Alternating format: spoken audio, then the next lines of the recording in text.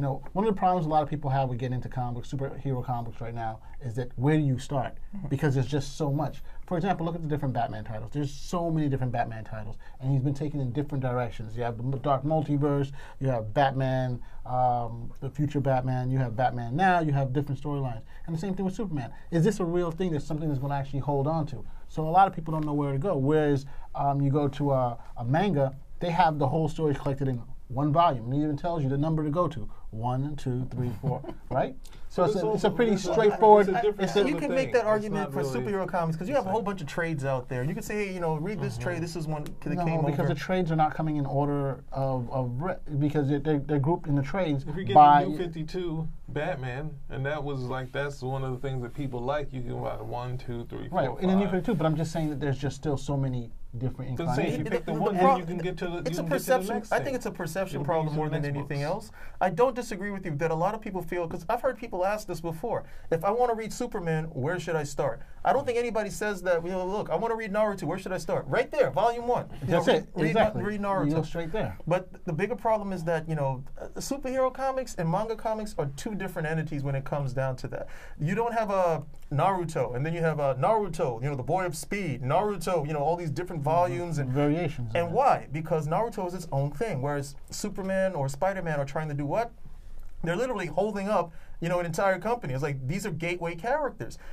If you make them, I think if you remember more that they're gateway characters and, you know, have books and have stories where, okay, you can come in, you know, like I started reading Iron Man when Iron Man became Rhodey. Okay, I was very interested in that story. I stayed a little bit longer after it was done, okay, but I didn't stay on. I pretty much dropped the book at some point after that. And then I came back, you know, here and there if I saw Rhodey in the suit, because that was the reason why I started reading the book. I wasn't reading it for Tony Stark. Now, I didn't dislike Tony Stark or dislike Iron Man, but that's why I was reading it. So that's not a gateway character, okay? That's not a gateway story. A gateway story, you know, for me with Marvel was Spider-Man. Okay, because I can read Spider-Man, and Spider-Man, regardless of everything that may have been going on in Web of Spider-Man, and I can sit down and read Amazing, and I can enjoy Amazing or not enjoy Amazing based on that. I didn't have to go over here and read a crossover with the X-Men or anything of that nature to find out what was going on. And eventually, if I did drop the book, I dropped it because I just wasn't interested in the stories any longer. That, I think, is missing from a lot of comics, especially with your gateway characters. I'm not talking about, you know, I'm not talking about Black Canary or Green Arrow or you know, or John Constantine for that matter. Those guys can pretty much do whatever the hell they want because the guys who read that, you know, they're coming specifically for this character. But how do you get them to that character? You need the guys you need to be able to come into a Superman story or a Batman story or a Spider-Man story. I used to say X-Men, but that, oh God, that's just not going to happen. But you need to be able to come into those, and then eventually what? You have Spider-Man. Who's guest starring in Spider-Man? Oh, you know, the Incredible Hulk is guest starring in Spider-Man. When you get to see him interact, you're like, oh, I'm interested in reading some more of this character, and that way you can actually branch out. They don't really do that anymore. But they also miss the fact that, you know, a lot of the comics now aren't geared, and they're definitely trying geared for younger viewers. I mean, younger audience. So the complexity and the relationships, and now the comic code, they're not even using some of those things too. See, I'm going to disagree with you there. And so, I mean, I think that the problem there is that they're not selling them in schools sometimes. They're not selling them like you have what Scholastic, and you see all these other comic stores, comics that are selling like even things that are not even exactly comics, but books that have a lot of animation, a lot of art in it, and people are buying those and they're being more geared to us. They're still selling comics, but just a different audience is getting them. So you disagree with what? In terms of pushing towards kids, I remember like one of the better things that we had growing up is that you had these 100-page giants. Okay, it was $1, and it was 100 pages. Okay, and again, this is before guys were like, oh, I got to put this in a plastic bag and put this away. This may be worth some money. You might have read it I had a copy of Incredible Hulk 181. I must have read that like, I don't know how many times. I turned that book over, read it. I don't know where it is now. Wish I had it. I don't know where it is now, but I read that book so many different times. It's a different dynamic with comics. It's a different dynamic with comics. One, they're too expensive. Okay. Two, there is not enough page count, you know, for a kid. I mean, seriously, you give a kid here's this manga book right over here. Okay, here's a comic book. The comic book is 20 pages and out. You got to come back next month. The manga book is what, over 100 pages? Well over 100 pages, and the price is usually, comparable at the end of the day. And so, you know, $10 this is for 100 pages. this is the better buy. I thought DC did a good job when they started. Okay, we're going to do the 100-page giants again. We're going to have them as Walmart exclusives. We're going to reprint material, so we're saving money. We're not, we can reprint an entire book of 100 pages for like 10 cents. Yeah. You know, we can do that right over there, and we're going to make money hand over fist, and we get people reading. And the stories they chose.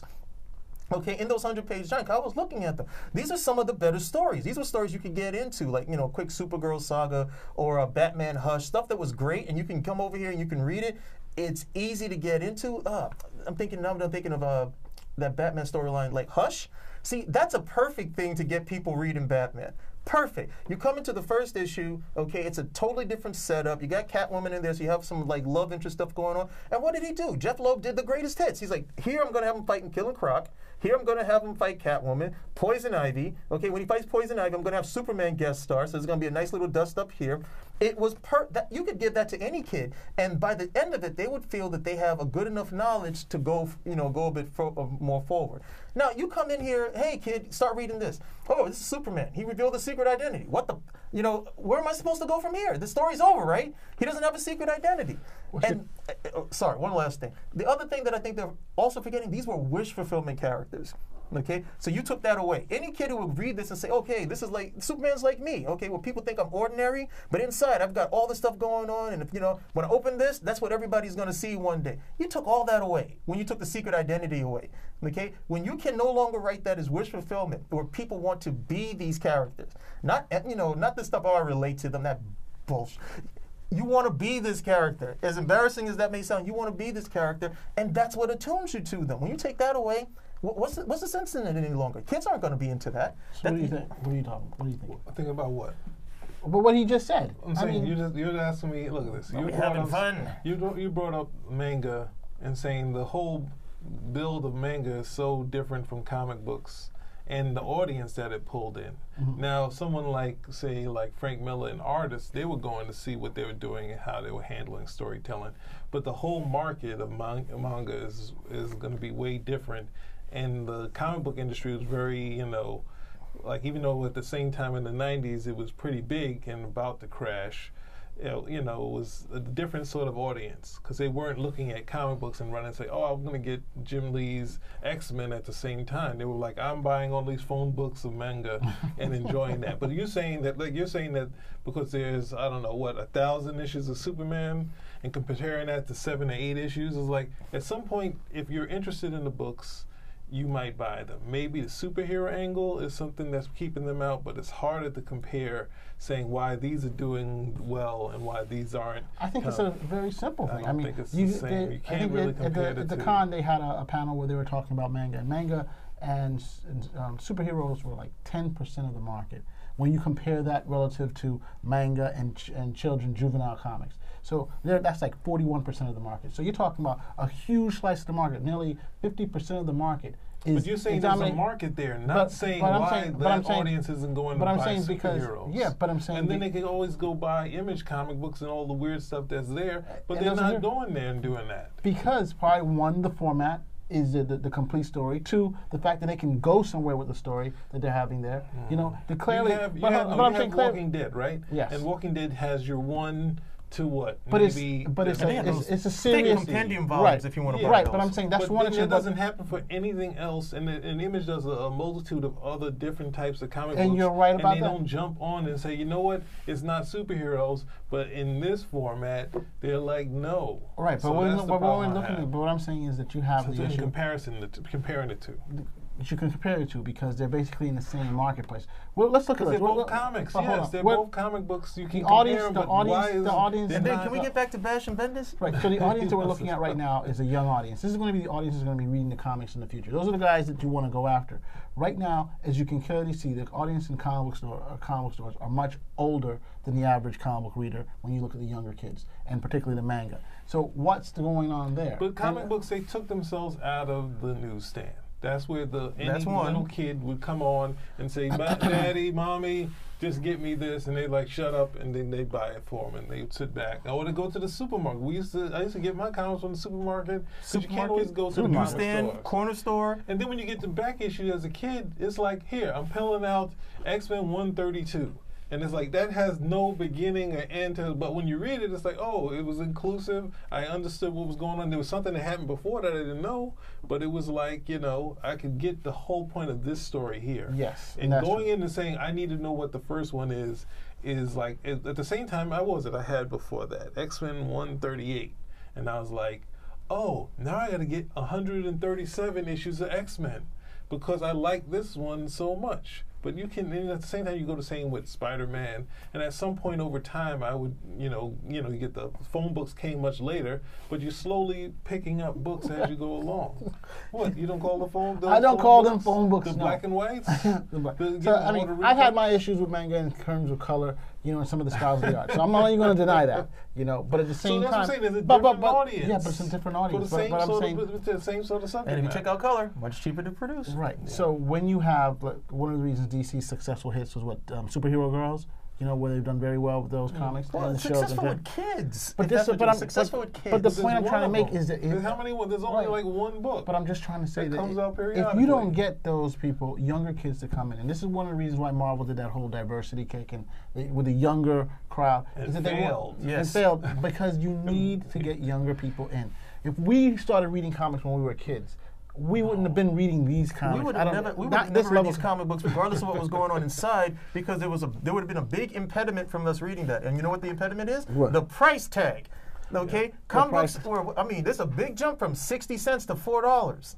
Okay, you've made it to the point that that's an adult who can buy that. That's an adult who can buy it, not a kid. So that's who they're choosing as their audience. That's what I'm trying to say. They don't have a choice because 1986, DC made it. Look, we want to get that older market because they were seeing money coming from Batman the Dark Knight, not so much Crisis, but Batman the Dark Knight and Watchmen. Okay, and they would have that on those books. DC Comics aren't just for kids. And then they kept pushing that to the point, the kids got excluded. Okay, and the storylines, I'm going to go kill Robin. Yeah, every kid wants to read that story. Okay, Robin that was the kid. And the thing with DC that's always scratching my head, DC was the home of the child superhero. DC was the home of the kid who was like, hey, I can go out adventuring with these guys and one day I'm going to grow up and be them. And they got, no, we got child endangerment in a fictional world? So you seeded all of that ground. Marvel I can understand because Marvel was never going after that. Marvel was more like, hey, we want the teenagers. Our stories are going to be a little bit more, along those lines. But DC was no. DC was like 8 years old, going up. You could have those particular characters, and you had those, guys come in. And then they seeded all of that ground. They raised the price. We want to have more mature storytelling. We want to have this. I'm like, but what about the kids? What? And then you raise the price, you change the whole stories, and now you're wondering why you're 10% of the market. And even that, for me, I think is pretty fallacious because the market itself is much bigger than what they try to present. But they're showing the market is bigger. You're right because you have the manga comics, you have the juvenile comics geared towards juveniles. You have independents, so they're also including the Image and all those type of things. So yeah, it is much bigger. But if you're only getting 10% of the pie, unless you're one company, that's not really working. And if you're not growing. And as we can see, the comic book sales have been very stagnant for the last couple of years. They're only going, 2% a year? Well, and all this is because they're only doing a lot of these crazy what ifs, these one shots, and this goes back to Bendis.